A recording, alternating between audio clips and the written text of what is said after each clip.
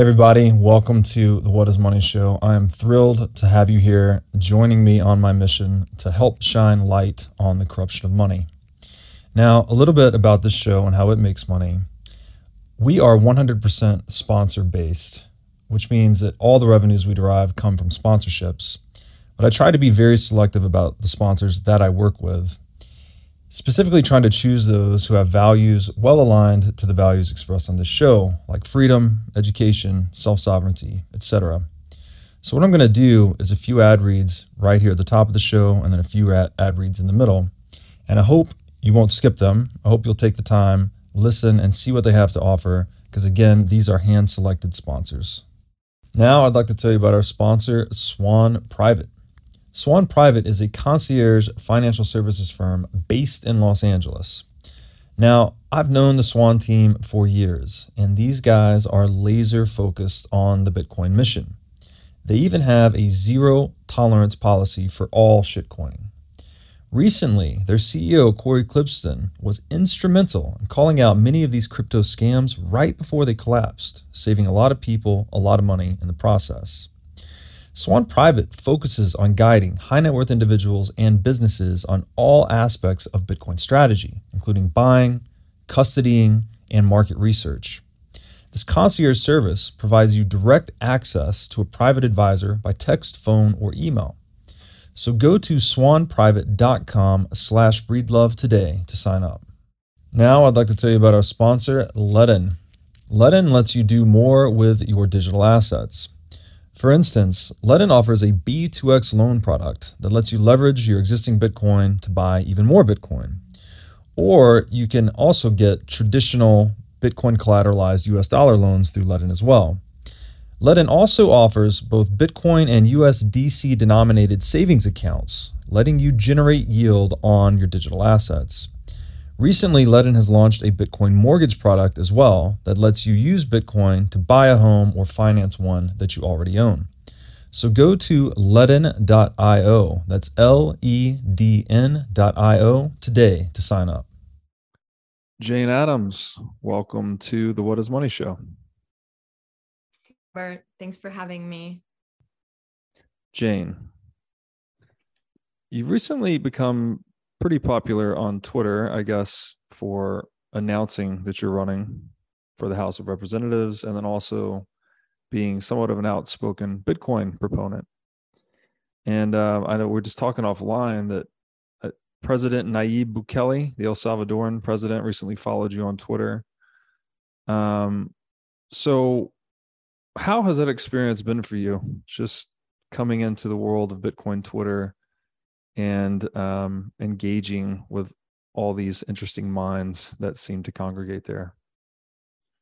I think it's absolutely incredible. When I started running, it was to help people understand or become aware of CBDCs, central bank digital currencies, and Bitcoin, and how it's influential in our lives and how it's going to change our lives completely, how it's going to affect our future.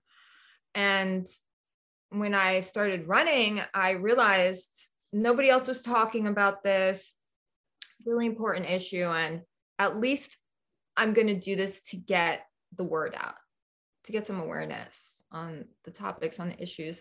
And so when I ran, I hadn't been on Twitter or any social media for many, many years. And a friend of mine said, "Oh, you got to get on Twitter. This is, the thing. People do this." So, okay, fine. So I got on Twitter. I started tweeting about Bitcoin CBDCs, and the response was incredible. Just thousands of people, retweets, likes. And I thought, wow, this is an issue people really care about. I'm glad that I'm not the only person that cares, but I'm a little disappointed that I'm one of the few people that actually decided to step up to the plate and address these things on a national level, or even challenge the idea of ending the Federal Reserve in any way affecting our monetary system. So I really was received in a way that motivated me to continue and to try harder and to do more. And that's what I've been doing. I'm very grateful that Bukele followed me on Twitter. I was stunned because he's amazing. He's so influential. I mean, El Salvador, he's the president of El Salvador, and El Salvador really changed since he came into office. I mean, El Salvador was gangland. People were dying every single day. Hospitals were full of people, bullet wounds, stab wounds, drug dealers, cartels. I mean, it was a complete disaster. And Bitcoin changed it for the better. I love that. I'm inspired by it. I think we can do it all over the world, maybe on a smaller scale, because we also have currency nationalized all over the globe. But if we can at least use some of their progress as an example, we could really change the world. We can improve things quickly. That's an interesting outlook, that El Salvador could be sort of like a case study, right, for the future nations that look to go down this Bitcoin path. And it's interesting because they're like, I'm just thinking out loud here how the IMF talking about El Salvador, they say that, Bitcoin's worthless and doesn't matter, but at the same time, they're trying to stop El Salvador from progressing. And so there's this obvious dissonance that you're saying this technology is worthless and doesn't matter, but on the other hand, you're very concerned about a country adopting it. So something doesn't reconcile. On that topic of just social media, how much do you think social media has changed professional politics?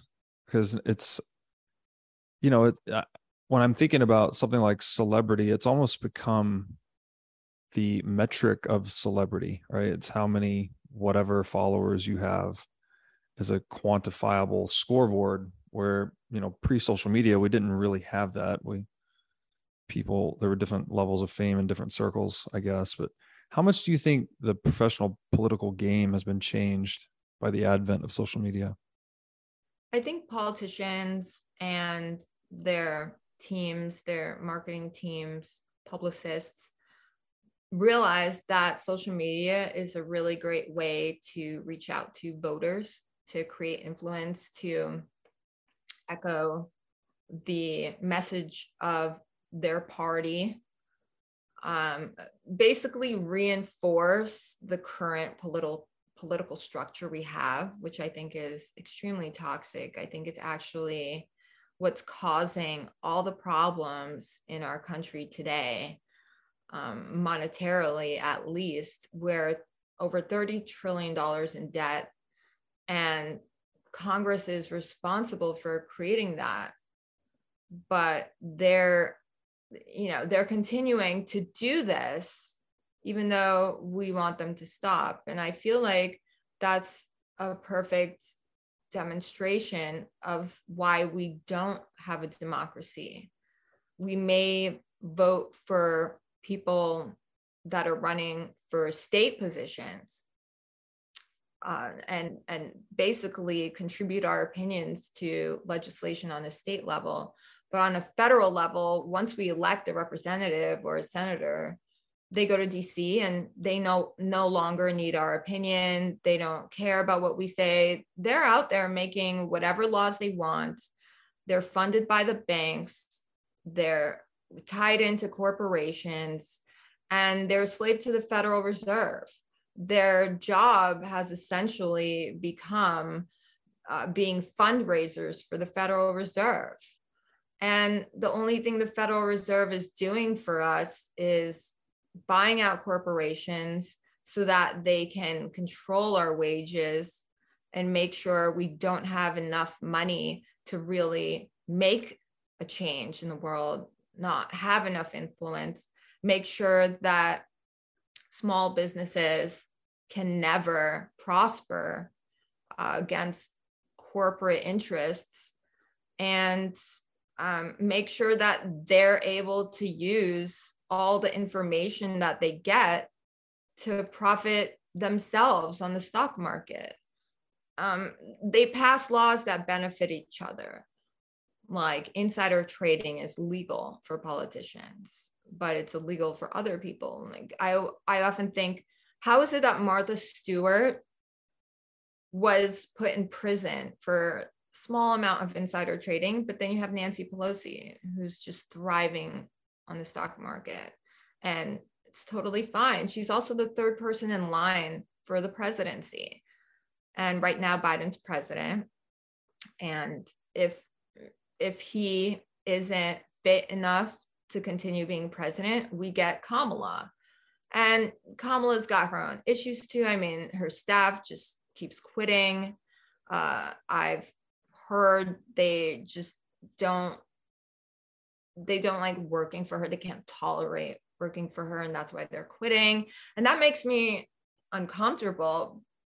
I don't know Kamala, but the fact that all these people are quitting these jobs of really high positions makes me think, why would you take a risk of ruining your reputation just, because you feel upset? So it makes me believe, yeah, there's some serious stuff going on that they're trying to keep from us that's very corrupt. And so you have Kamala second in line, and then after her we have Nancy Pelosi, who's clearly a crook. So I mean, that's what we have to deal with. For me, it's very upsetting, but it also points out how Americans no longer have any part of making decisions for how our country functions, how our money is used, how much money we're allowed to have at any point in time. They control inflation. They control everything. It's a good example is during the COVID pandemic, they shut down small businesses, but they kept corporations running. So a lot of corporations bought up the properties that the small businesses had owned, or just their businesses in general. And it's all part of the plan. They're corrupt. They don't care about us. If you think about it, it's a room full of millionaires, multimillionaires. So they know how to balance a budget. They know how to profit, but they don't want to balance our budget. They don't care about Americans. They don't want to focus on making profits to benefit our country. And I wish more people understood how serious that was. I wish people were less complacent. So I'm stepping up. I want to make sure that people know that there's a voice out there that wants to change things. And even if I can't change things on my own, I hope to at least incentivize people, encourage people, inspire people to do the same. That's wonderful. It doesn't seem like we can ever have any true democracy so long as a central bank exists, because I talk about this a lot, but like, the vote you cast with your wallet matters much more than the ballot you cast. So if there's an institution that can print money at the heart of the economy, then it's effectively voter fraud, right? The more money they print, the more they're defrauding the voting mechanism that is the marketplace. And, as you're going through that explanation of the different individuals that are currently in charge, the word corrupt comes up a lot. And we know, what Lord Acton said, that absolute power corrupts absolutely. And if money, one of the things money is clearly is an instrument of power or a tool of power. So if we have corrupt money, it's not that surprising to me that we have so many corrupt characters at the top of the political hierarchies. So, I would argue, as I do argue, that we need some incorruptible money to fix these problems, let's say at the root, rather than just hack at the leaves, which obviously gets us into Bitcoin. And that's a place you've become increasingly popular is on Bitcoin Twitter, as a proponent and as a proponent that's seeking political leadership. So Bitcoin versus shitcoin, how do you draw the line? How do you talk to people about it? How do you think about it overall? My perspective on that is, well, first of all, I call them altcoins. And I support Bitcoin. I love it. I think it's the future. It's a great commodity, great store of value. Families can invest in it for their future. It's got 21 million Bitcoins. It's a hard cap, no printing. It's proof of work. So you actually have to put in energy to create value, unlike what the Federal Reserve does when they're printing money. And that's partially true because it does take energy to build the printer and create the paper and the inks and all these features that they put on the money. So yeah, that's a little bit of work. And so it gives it some value, but essentially it doesn't give it the value that we give it. And I realized that a lot of people have no idea how money works. They have no idea how the economy works. They don't understand what inflation is or how it's created, or why prices are going up on everything, not just bread, but rent. Why is gas high? And also a lot of that is tied into politics, policy, geopolitics. And that is also something that most people don't understand. You really got to be a nerd to get into those kinds of things. I'm a super nerd. But yeah, I mean, I try to not rush into explaining everything to people right away, but I basically point out that Bitcoin is a solid investment because it retains its value over time. Not only does it retain its value over time, it grows in value. And right now, if somebody bought gold 10 years ago, I think they profited by $100 now. So if people want to invest in something that retains its value, then do Bitcoin, and it'll gain value over time. But even if you just want to store your money somewhere, I think it's a good way to go about that. As far as the other coins, which most people refer to as crypto, and I refer to as altcoins, is that they are centralized. They're controlled by people. They're created by people. And a lot of Bitcoin supporters actually refer to them as scams, or like you said, shitcoins. And a popular phrase is Bitcoin, not shitcoins. And I completely agree. I think it's a little vulgar to say it that way and deterring to, average people that have never got into Bitcoin.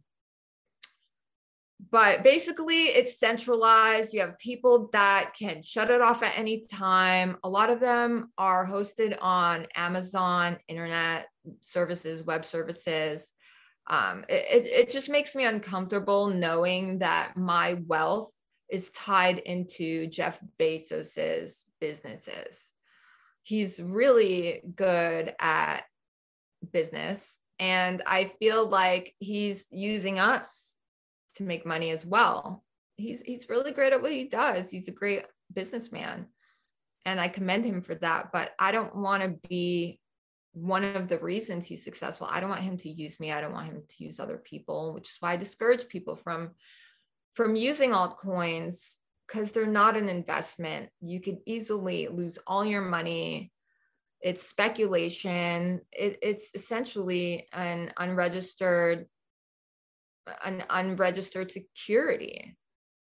And people don't understand that. They invest this money into all these doggy coins and they lose money. You can't invest in a currency or coin or store of value that's controlled by people that started it to make money for themselves. The fact that they allocated 50, 60, 80% of those crypto assets to themselves before they sold it to other people, to me says their biggest goal, their intention is to profit from our investments. And a lot of these coins have no utility. They have no use case. They do absolutely nothing.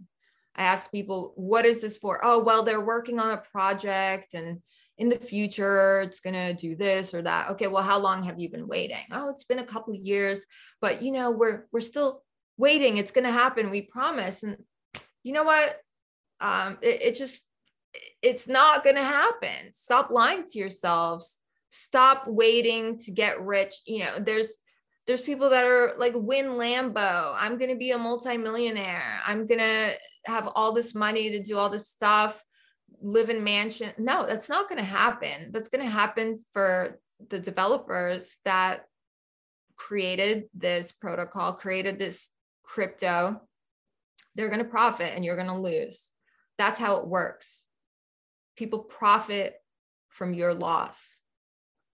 And especially people, they'll watch a few videos on YouTube and think there's some kind of super trader, super market trader, oh yeah, I'm so good. And then they lose all their money. I've seen it happen so many times.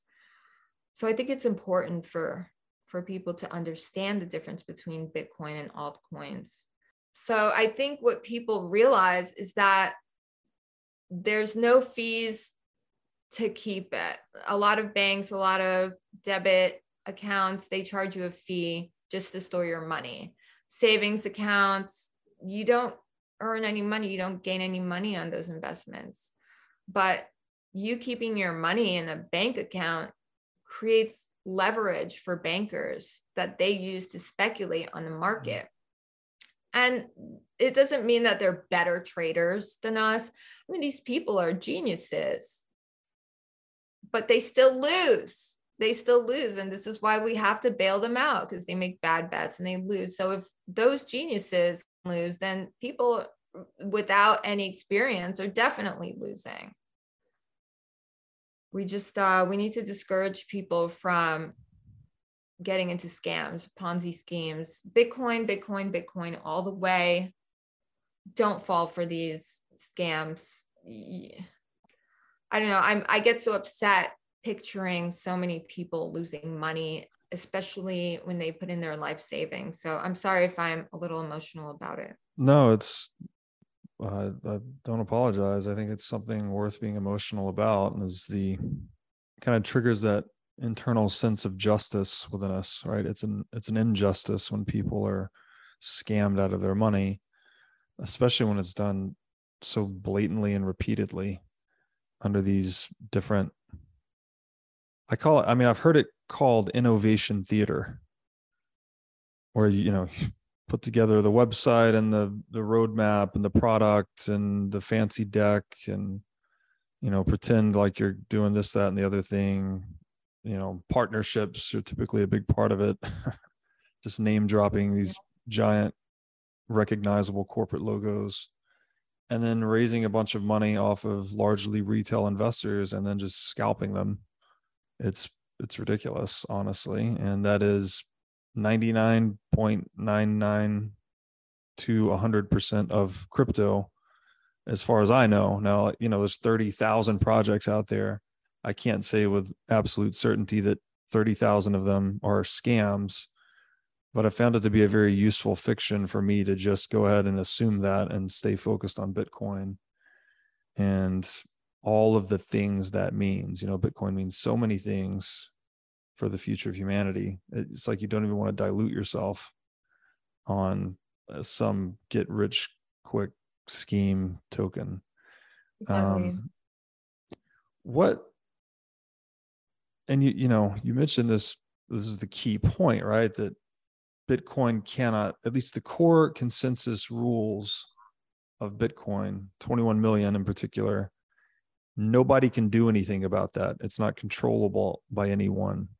And that's the real value proposition. Whereas every other project, its core consensus rules or its supply cap, every dimension of it, essentially someone can control, some entity, some individual, founder, foundation, whatever it may be.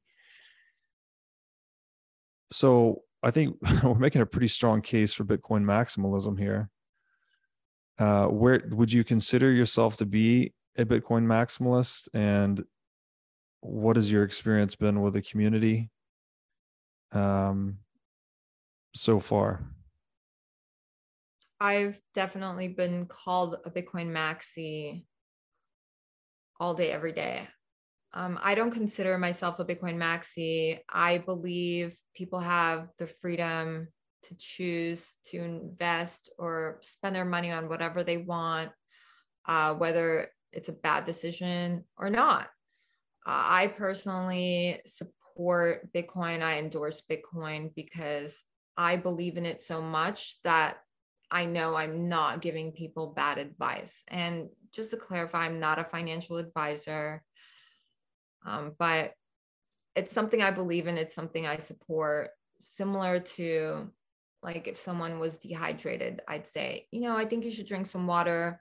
Same thing I'd say, if you really want to invest in something of value, if you want to make sure that your hard work is valued, you need to buy Bitcoin. $5 a week, $5 a month, $100 a month, whatever you feel like you can afford to put aside, instead of ordering that pizza. Just, buy a little bit of Bitcoin. Also, a lot of people have a misunderstanding of how to buy Bitcoin, how much it costs, where to buy it, things like that. So I've been repeatedly asked, if there are only 21 million Bitcoin, how can everyone have one? How can I buy it? And they don't understand that Bitcoin can actually be broken down like the dollar is. You have cents, you have dollars, same thing. You have Bitcoin, you have sats. And people can, fractional Bitcoin, people can buy it like that. It's really easy. It's for the people. Anyone can do it. And I love that. I love that anyone can buy it. Anyone can earn it. Anyone can own it on their own device. They don't allow anyone to leverage it. The banks don't use it against us. Nobody has to be bailed out. It's your money, so you're able to allocate it on whatever you want, on whatever you believe in. If you want to invest in your community, you can. Whereas when you're paying taxes, you're essentially taking your hard-earned money and sending it to the crooks and hoping that they throw back some crumbs to you. And that system isn't working. People are very upset. People are getting depressed. Some of the highest causes of death for millennials and Gen Z are suicide and drug overdoses, depression, mental illness. And I feel a big part of it is the way our economy is affecting us. We feel hopeless. We feel like we don't have a way to build a life for a future. And things are just going to keep getting worse. And it seems like that every year. I say, oh, this is it. This is the end of the nightmare. Things can't possibly get worse, right? We have a terrible election, very controversial, very violent response to it. And then right after that, we have the pandemic. Right after that, we have a war. It's just endless. And I'm tired of it. The system isn't working for us. We need to stop contributing to the dollar economy. We need to stop paying the Federal Reserve to scam us. I'm done with it. And I want other people to be done with it too. I want us to be angry and never lose our sense of outrage. We have to stop this, and we can. If we join together, buy some Bitcoin, be your own bank, make sure you don't have your money on exchanges, don't have your money in banks, don't spend your money on things that are going to contribute to the government. We can do this. We can actually make a difference, and we can save ourselves. It's well said. So, yeah, I mean, there's this, I think it's a strong case to be made that inflation is basically inducing despair into people, right? Everything keeps getting more expensive, but your wages are not keeping up. And so obviously people are getting squeezed, taxed effectively, robbed, stolen from, however you want to say it.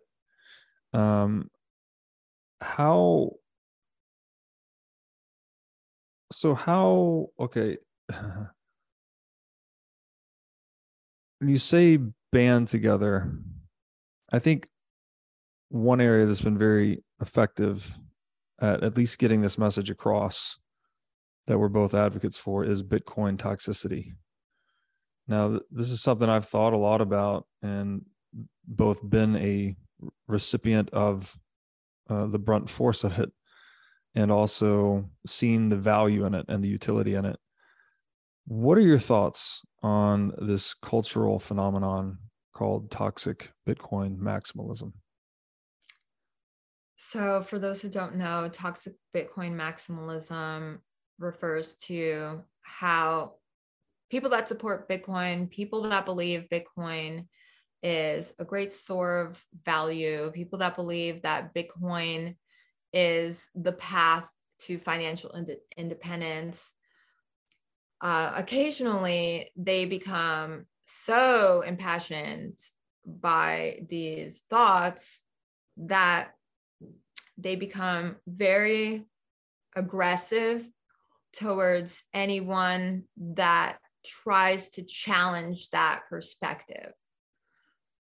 So it can be expressed through rage, through offensive comments, shutting people down, basically telling them that their decisions are the reason our entire country is collapsing, that all the world's suffering is their fault because they're buying the wrong cryptocurrencies.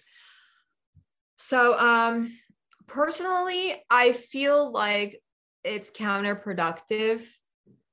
I think people that are in the crypto space, or also people in Web3, people that are into DeFi, which in my opinion are all buzzwords. They don't actually mean what they say.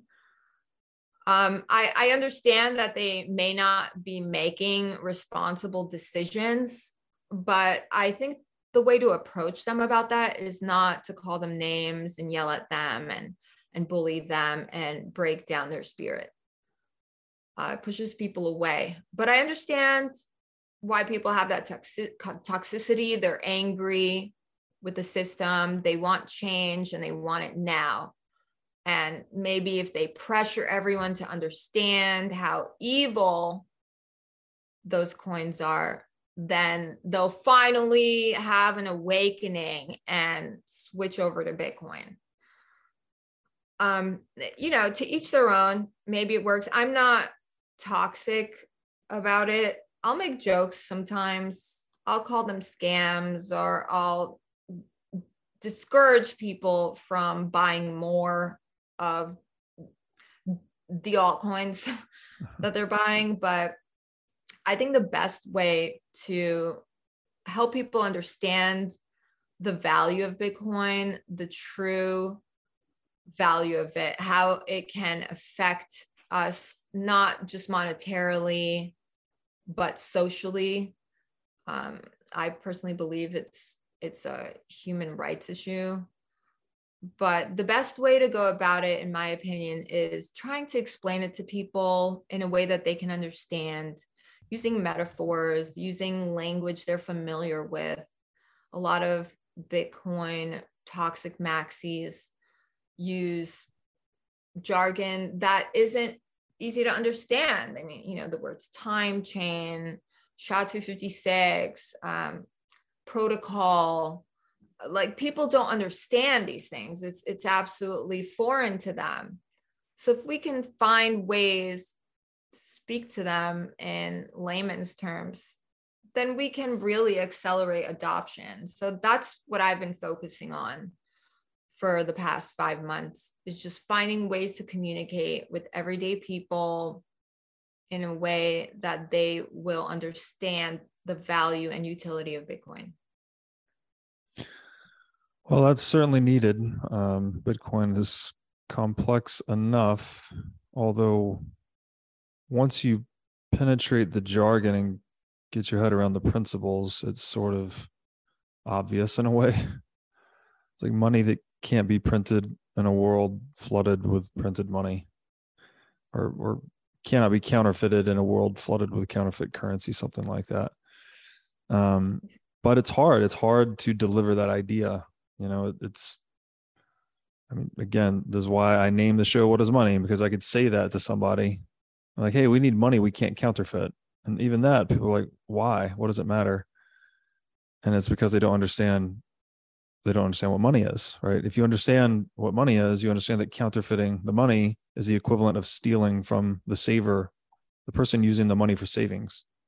So all of a sudden you realize, hey, I've got dollars in the bank account. I'm one of the victims. And I think if you could just install that one idea in most everyone's mind, this goes to that old Henry Ford quote that he said something to the effect of, I believe if that everyone in the United States understood how the banking system operated, there'd be a revolution before the morning. Like if you just understood money and banking, and you're a depositor in a bank, then you should be royally pissed.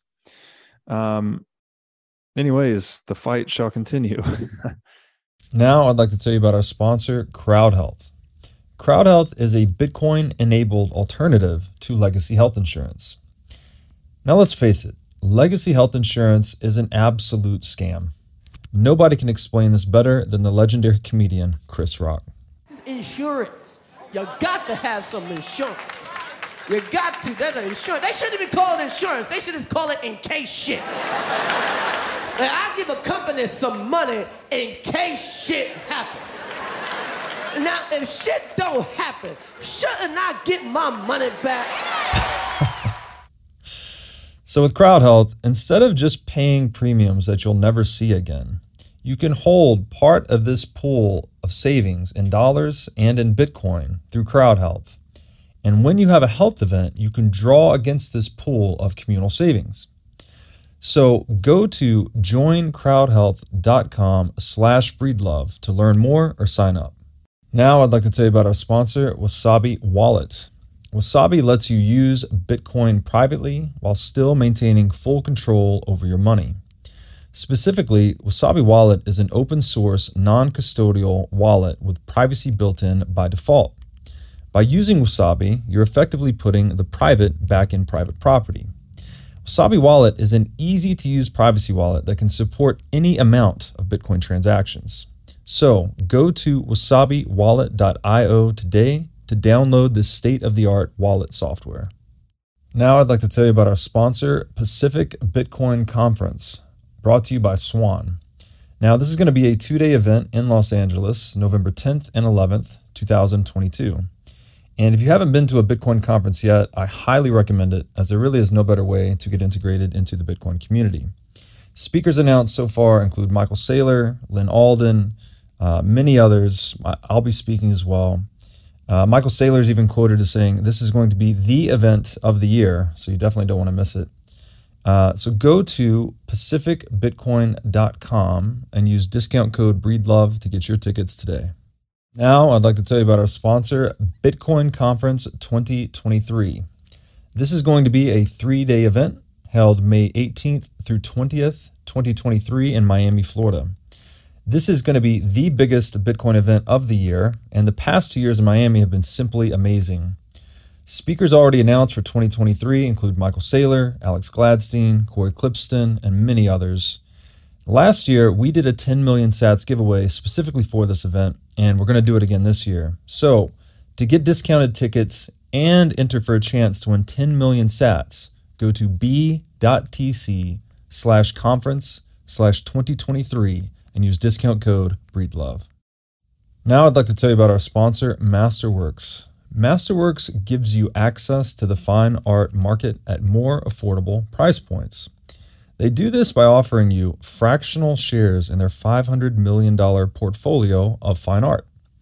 Now, fine art is an alternative asset class, and historically, it's been a great performer and a really good hedge against inflation. Most investors typically hold anywhere from 2 to 10% of their assets in an asset like fine art. To sign up or learn more, go to masterworks.com and use promo code BREEDLOVE. Now I'd like to tell you about our sponsor, Casa. Casa makes it simple to buy and secure your Bitcoin without wondering whether you're doing it right. Specifically, Casa provides a multi-key custody solution, which is by far the most secure way to custody your Bitcoin. Now, when I talk about Bitcoin being theft-proof money or inviolable private property, a multi-key custody model is exactly what I am talking about. Using multiple keys lets you maintain full control of your Bitcoin while also giving you redundancy in case you lose one of the keys. It's also the best way to secure your Bitcoin for inheritance planning purposes. So go to keys.casa, that's C-A-S-A, today to sign up and use discount code BREEDLOVE. I want to ask you about Twitter, though. Twitter's an interesting place because I think it's a double-edged sword. On one hand, it's great in the way that it enhances the exchange of information, the liquidity of ideas, right? There's a lot of dialogue or pseudo-dialogue taking place.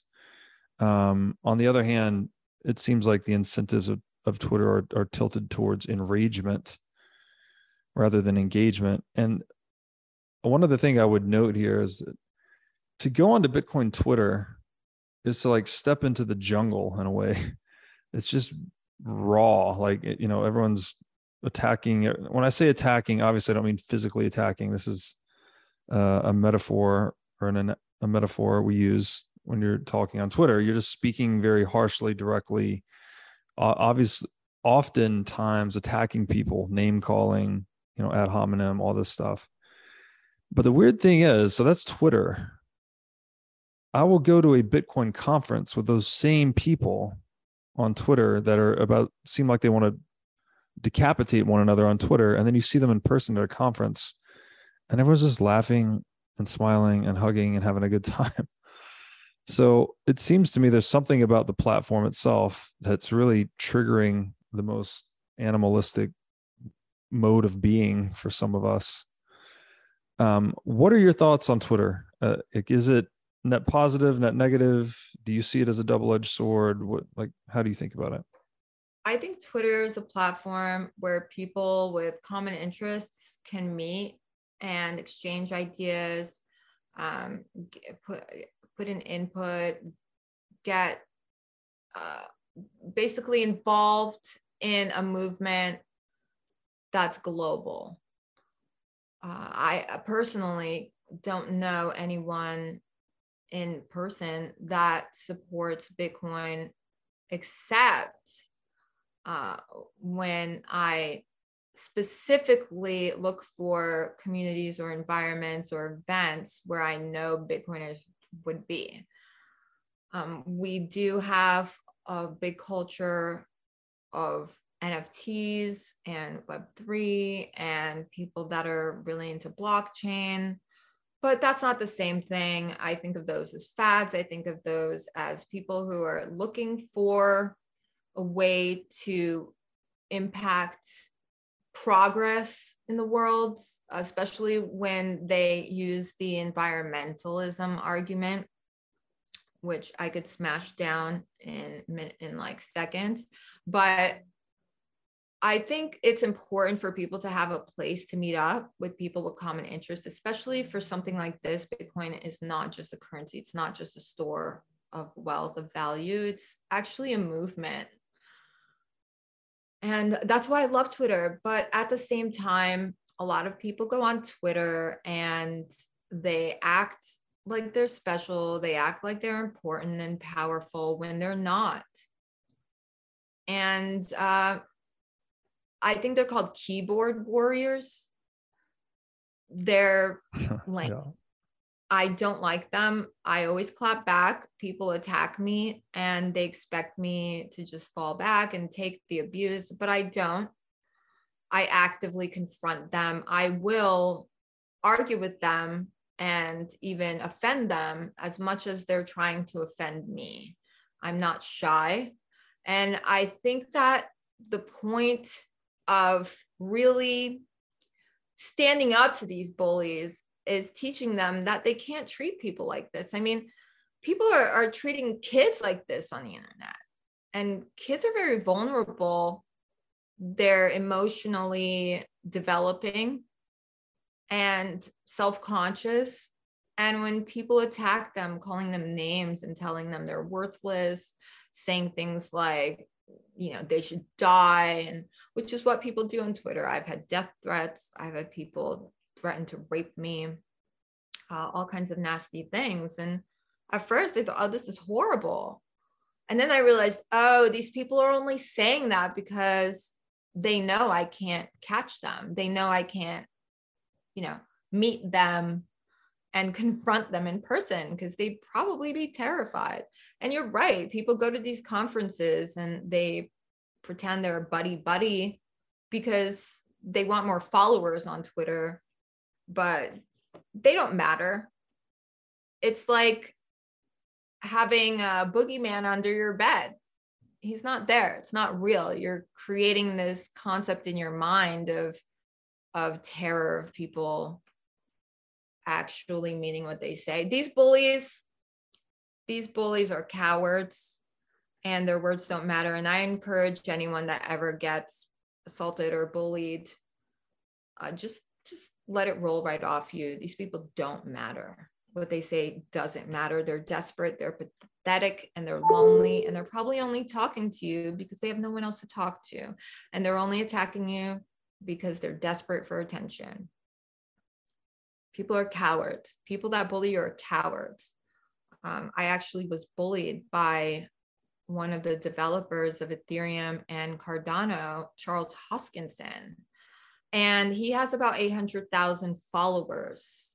He didn't like one of the things I tweeted, and he retweeted it, essentially sending all 800,000 people after me to attack me with awful comments. And that didn't happen just once. It was, you know, it was offensive, and it was happening repeatedly. I was very upset. I addressed it. He didn't stop. It got to a point where I felt I had to embarrass him, and it worked. So bullies come in all shapes and sizes. I mean, this guy is influential. He's powerful. He's a multi-millionaire. Yet he still chose to bully someone like me, who at this point, I have about 18,000 followers, which in my opinion is a very small amount for someone that would even ever be considered any type of influencer. He's a bully, and I stood up to him. And I think no matter who it is, we have to stand up for our opinions, our ideas, even if they're wrong. We need to be able to put it out there so people can correct us. People can teach us why it's wrong, so that we can change our minds and become better, instead of just lashing out and being nasty to each other. It's toxic, it's counterproductive. And as long as people react to the bullying, get upset by the bullying, we're never going to get anywhere. This is the same thing what the government does to us. They tell us we're terrible people. No matter what party you are, people will either call you a Nazi or a commie. This is ridiculous. Just ignore it. I wish I could reach out to every teenager, every kid that gets bullied and just tell them, don't put up with it. Clap back at them, give them the same force they're giving you, and they'll learn their lesson, put them in their place. I'm often in a space on Twitter called Bitcoin versus altcoin. And I go in there and people challenge me. People try to tell me why Bitcoin is worthless. They call it old fashioned. They say it's the dial up of crypto. And technology has advanced so much, and Bitcoin is stuck in the past. So we have a good argument, and I crush people, and that's good. That's okay. You got to learn how to stand up for yourself. Sounds like, I don't know, I guess we're just learning to deal with these new technological realities. It's like a grand uncontrolled social experiment, and everyone's trying to adapt to the new digital way of life, a lot of which is mediated on social media. And it's complicated, and especially when you start to consider children, right? Like you said, that, how to limit children's access, and to what extent do you limit their access to these technologies over time. And I mean, as a father of a young girl, it definitely makes my mind whirl. So I have to cross that bridge in a few years. I guess I'll figure it out when I get there. So you said this before we started, and I thought this was really, really apt, that technology is the only way we can improve the world. And I know you were also recently on InfoWars. I don't know if you talked about that. But what does that mean? Okay, so technology is the only way we can improve the world. Does that mean we should be like really trying to pump out as many engineers as possible to start working on all these unsolved technological problems? Or what do you mean by that comment in particular, and how would you put that into action? Technology is definitely the only thing that improves our world. Anything from eyeglasses, the light bulb, cars, heart surgery, so many things. It's technology. It's not politics.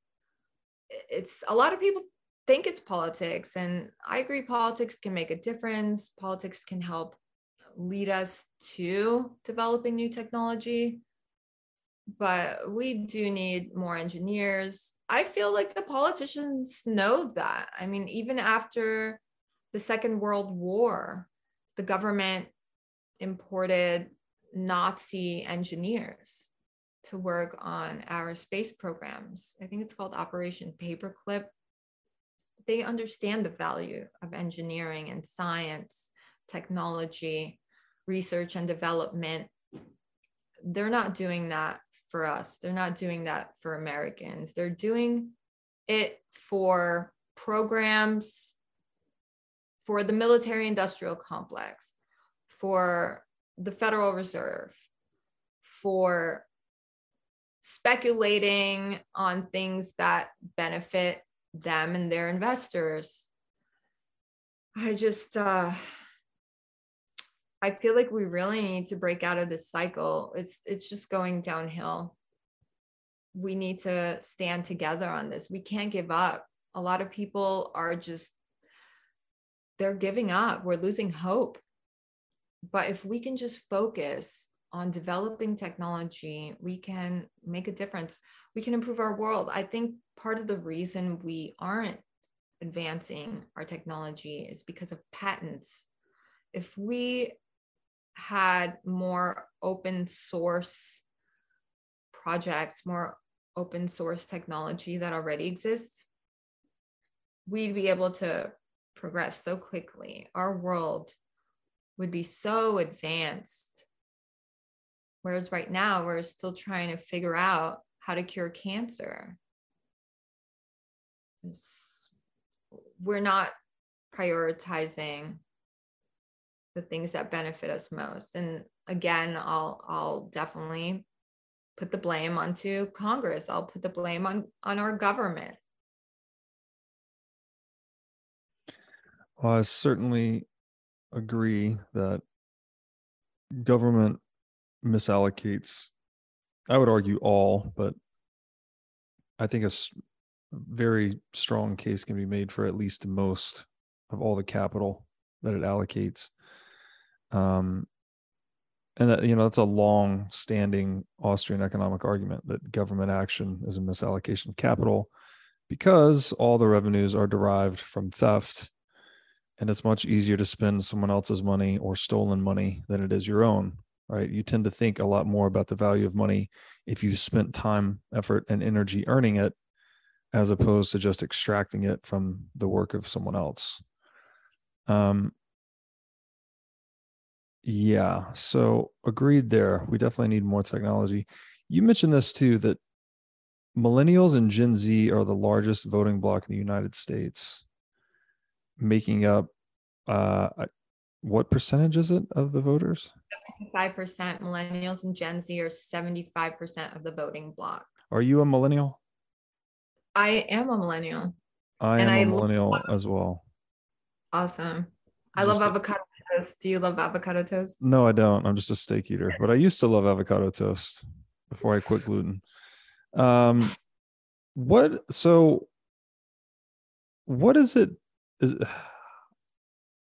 Clearly millennials and Gen Z have different taste and lifestyles than the generations that came before them. And I guess I think a case could also be made that they've been kind of swindled over the past 10 plus years of economic activity in the world. Just as a note on that, the chart that I've seen is, by the time Gen X reached their mid 30s, they had accumulated on average enough wealth to buy their own home outright, whereas millennials are like 10% of the way there, something like that. You have to check my math, but suffice it to say that millennials and Gen Z are not progressing as quickly as the generations that came before them in terms of wealth acquisition, in terms of their average age. What do we need to change to fix that? Like, assume a lot of the things we've talked about today have to do with it, but what specifically, I guess, would you do in your influence in the House of Representatives to help millennials and Gen Z catch up? Oof. Yeah, millennials have certainly had it pretty hard ever since the 2008 housing bubble crisis. I think even before then, I think it could have started with 9/11. I grew up in New York City, so I experienced 9/11. I was very close to the Twin Towers when it happened. I was a teenager in high school, but I still was able to get some photographs of the very depressing event. And it made me think about, what is our government doing? Why did 9/11 happen? Why did these people bomb our towers, our buildings, our city? And I realized that after doing a bunch of research, that Iraq was trying to get off of the US dollar. And I kept doing more research, and I realized that the US tends to start wars with countries that want to get off the US dollar, that don't want to depend on the US dollar for trade, for value of their money.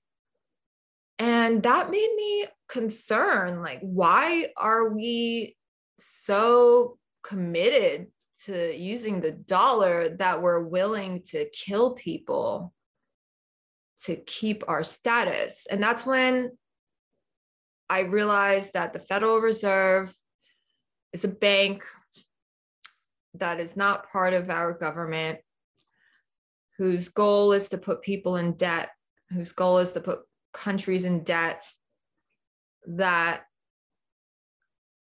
it just every time a country wants to become independent, the US goes in and stops them from doing that. And that's all because of the Federal Reserve. They've been doing this for hundreds of years. The big banks are controlling our money. They're controlling our lifestyle. They're controlling our wages. They decide how much money we can have at any time. And then when we have money, they take some of it. So my perspective on this, it's not a popular perspective, but I believe that when the Federal Reserve prints dollars, they don't have much intrinsic value. So the way they create the value is by laundering it through our work. So they have these pieces of paper. They say, are you willing to work 8 hours and in exchange receive these pieces of paper that we printed? People comply and say, okay, cool, sounds good. And so they work hard, they accept the pieces of paper, and now there's proof that they have value. Because if people are willing to work for this piece of paper, then it must be worth something. And then the government taxes us. They say, all right, well, now that we've cleaned the money, we're going to collect it back through income taxes, capital gains taxes, sales taxes, everything you could possibly think of. If you're renting a car at the airport, taxes on that. We live in a taxed world where our money does not belong to us. It belongs to the Federal Reserve. And we're just doing the service of laundering the money for them. And then when they get the money back, it's valuable now because we've invested our time and energy into it. And they're able to use it for war, for spending on things that voters don't want, which is why it's important for millennials and Gen Z to come out and vote, not just for the president, not just for Congress, but look on your ballot. There are issues on the ballot that matter to the people in your community, and you have to participate in that, because that's how they keep taking away our power. That's how they keep creating new taxes for us to pay. We're totally controlled by the Federal Reserve, and the government is just a tool of the Federal Reserve to make sure we don't get out of line. They make sure we're controlled. They pass laws that benefit the Federal Reserve, that benefit corporations that are also owned by the Federal Reserve through debt. If we don't change the way we spend and earn money, we are constantly going to be feeding the machine of war, destruction, debt, misery, abuse of individuals and other nations. What's happening right now in Ukraine is absolutely disgusting. The fact that America has gotten involved in a conflict that has absolutely nothing to do with us, that alone is proof that we will do anything to protect the value of the dollar, the fake value of the dollar. We need to stop doing that. We need to step out of that system. I believe a circular economy is the best way to do that. I believe Bitcoin can teach us how to do that. It can show us that our money can be invested into movements, things that we believe in, the type of food we should eat, the type of communities we should live in. Why do we have to keep giving our money to a bank that isn't looking out for our best interest?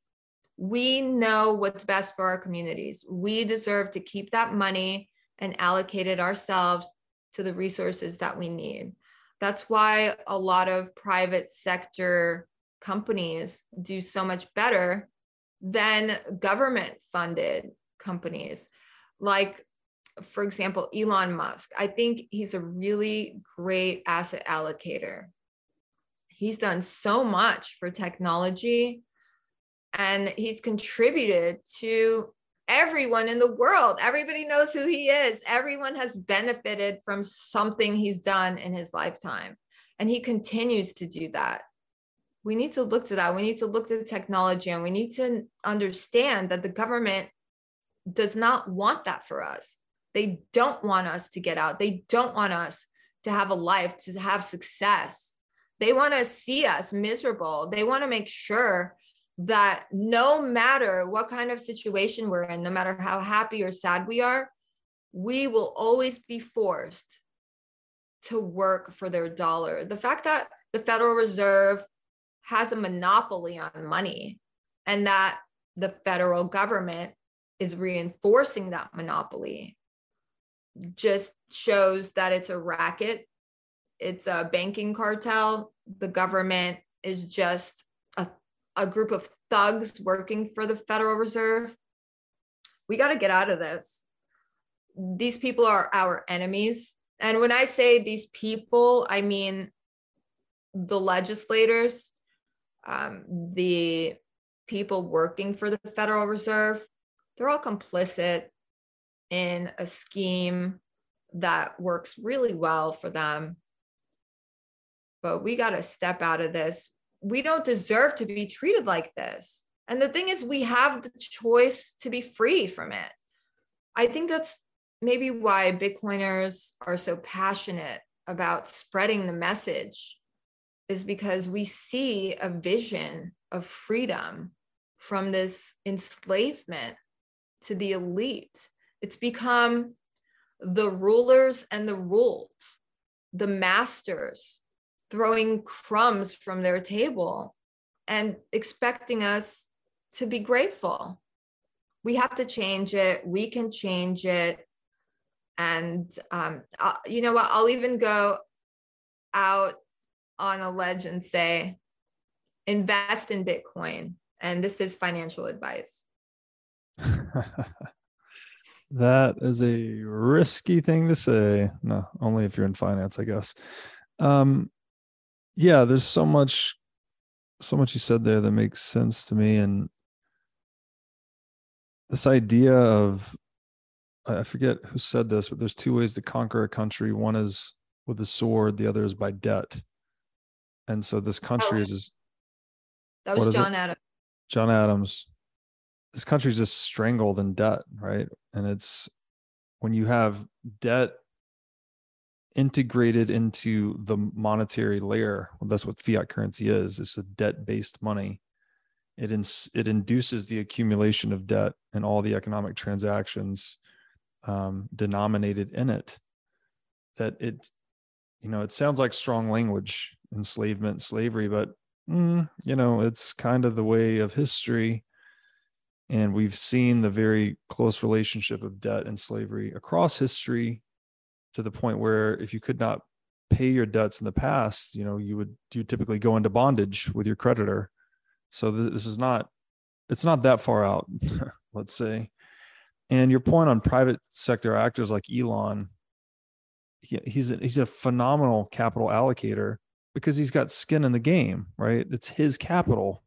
He's investing. He has every incentive to make sure that the execution, the management, the operations, the ideas even are sound before he puts them into practice. Again, whereas a government simply does not. They have no skin in the game.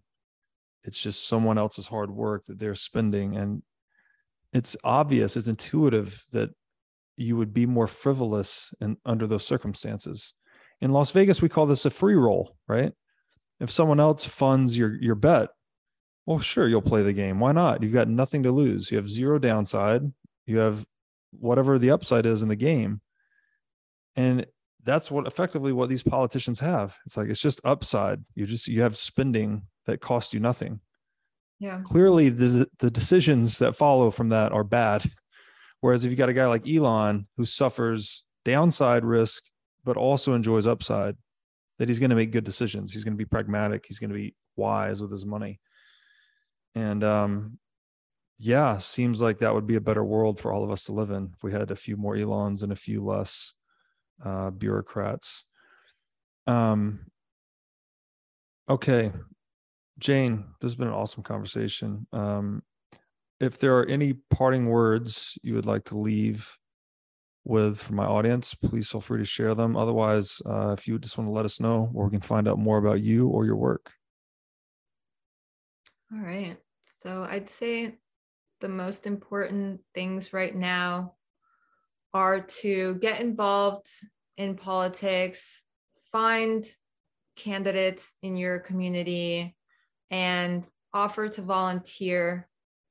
Anything, do phone banks, knocking doors, passing out flyers. You're going to surround yourself with people that understand how the system works, how legislation works, and you're going to know what the most important issues are, especially CBDCs, central bank digital currencies, which right now I think are the biggest threat to our freedom when it comes to money. I think that's actually going to be the nail in the coffin of enslaving us to the dollar.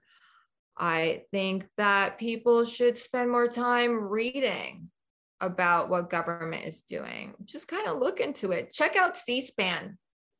I'm sure nobody even knows what that is. It's a channel that talks about what's going on in government. It's a really good way to keep up with things. Don't get pushed around by bullies. Stand up to them. No matter how hard you have to hit back, just do it, because they won't stop unless you show them how it's done. Be better than them. Be a better troll than they are. Usually shuts them up. Try to find what moves you, what motivates you, and chase that. Chase your dream, because it'll show you that the things that you believe in are more important than the nonsense the media and the government are trying to convince you of. There are two main parties. It's essentially a two-party system in the States, but it's not really a two-party system. It's one big party, a group of boomers that conspire against us and work for the Federal Reserve to continue our enslavement. And Bitcoin is our way out of that. Bitcoin is our way of becoming our own bank and removing power from the Federal Reserve, removing power from the dictatorship of the Federal Reserve. They control everything, and we can step out of that. Bitcoin is the answer. If you fix the money, you fix the world, and we could do that. So I'm not sure what kind of software or apps you use to buy Bitcoin, but for beginners, I definitely recommend Cash App. I think it's the easiest way to do it. Everybody has Cash App. Just buy some, $5 worth, get familiar with it. I'll even send someone $5 worth of Bitcoin. I would calculate it in sats, but for beginners, just $5 of Bitcoin, absolutely for free, just to get people started. I really believe in this movement. I think it's our only way out. Please, guys, just give it a shot. Don't resist. You're going to regret it. And if you want to learn more about me, I'd say definitely hit me up on Twitter. I'm pretty active on there these days, even though I haven't been on social media for several years. And my handle there is @ILoveJaneAdams. And you'll get a link to my website, janeadams.us. You can see the policies that I support. I'm a Republican, a constitutionalist, but I've discovered that a lot of moderates, even some Democrats, like my platform. I think we've come to a point where nobody's satisfied with what either parties are offering us. We're changing the way government works, and the boomers are going to be out pretty soon. They're going to retire. They're going to die. They're going to make room for us. This is our chance. In about 10 years, millennials are going to be running the government. So prepare, get trained, run for office, learn what you're talking about, and you'll get elected. Quite the motivating message to conclude on. Jane, thank you so much. This has been a lot of fun. Thank you. It's an honor, privilege. Thank you so much.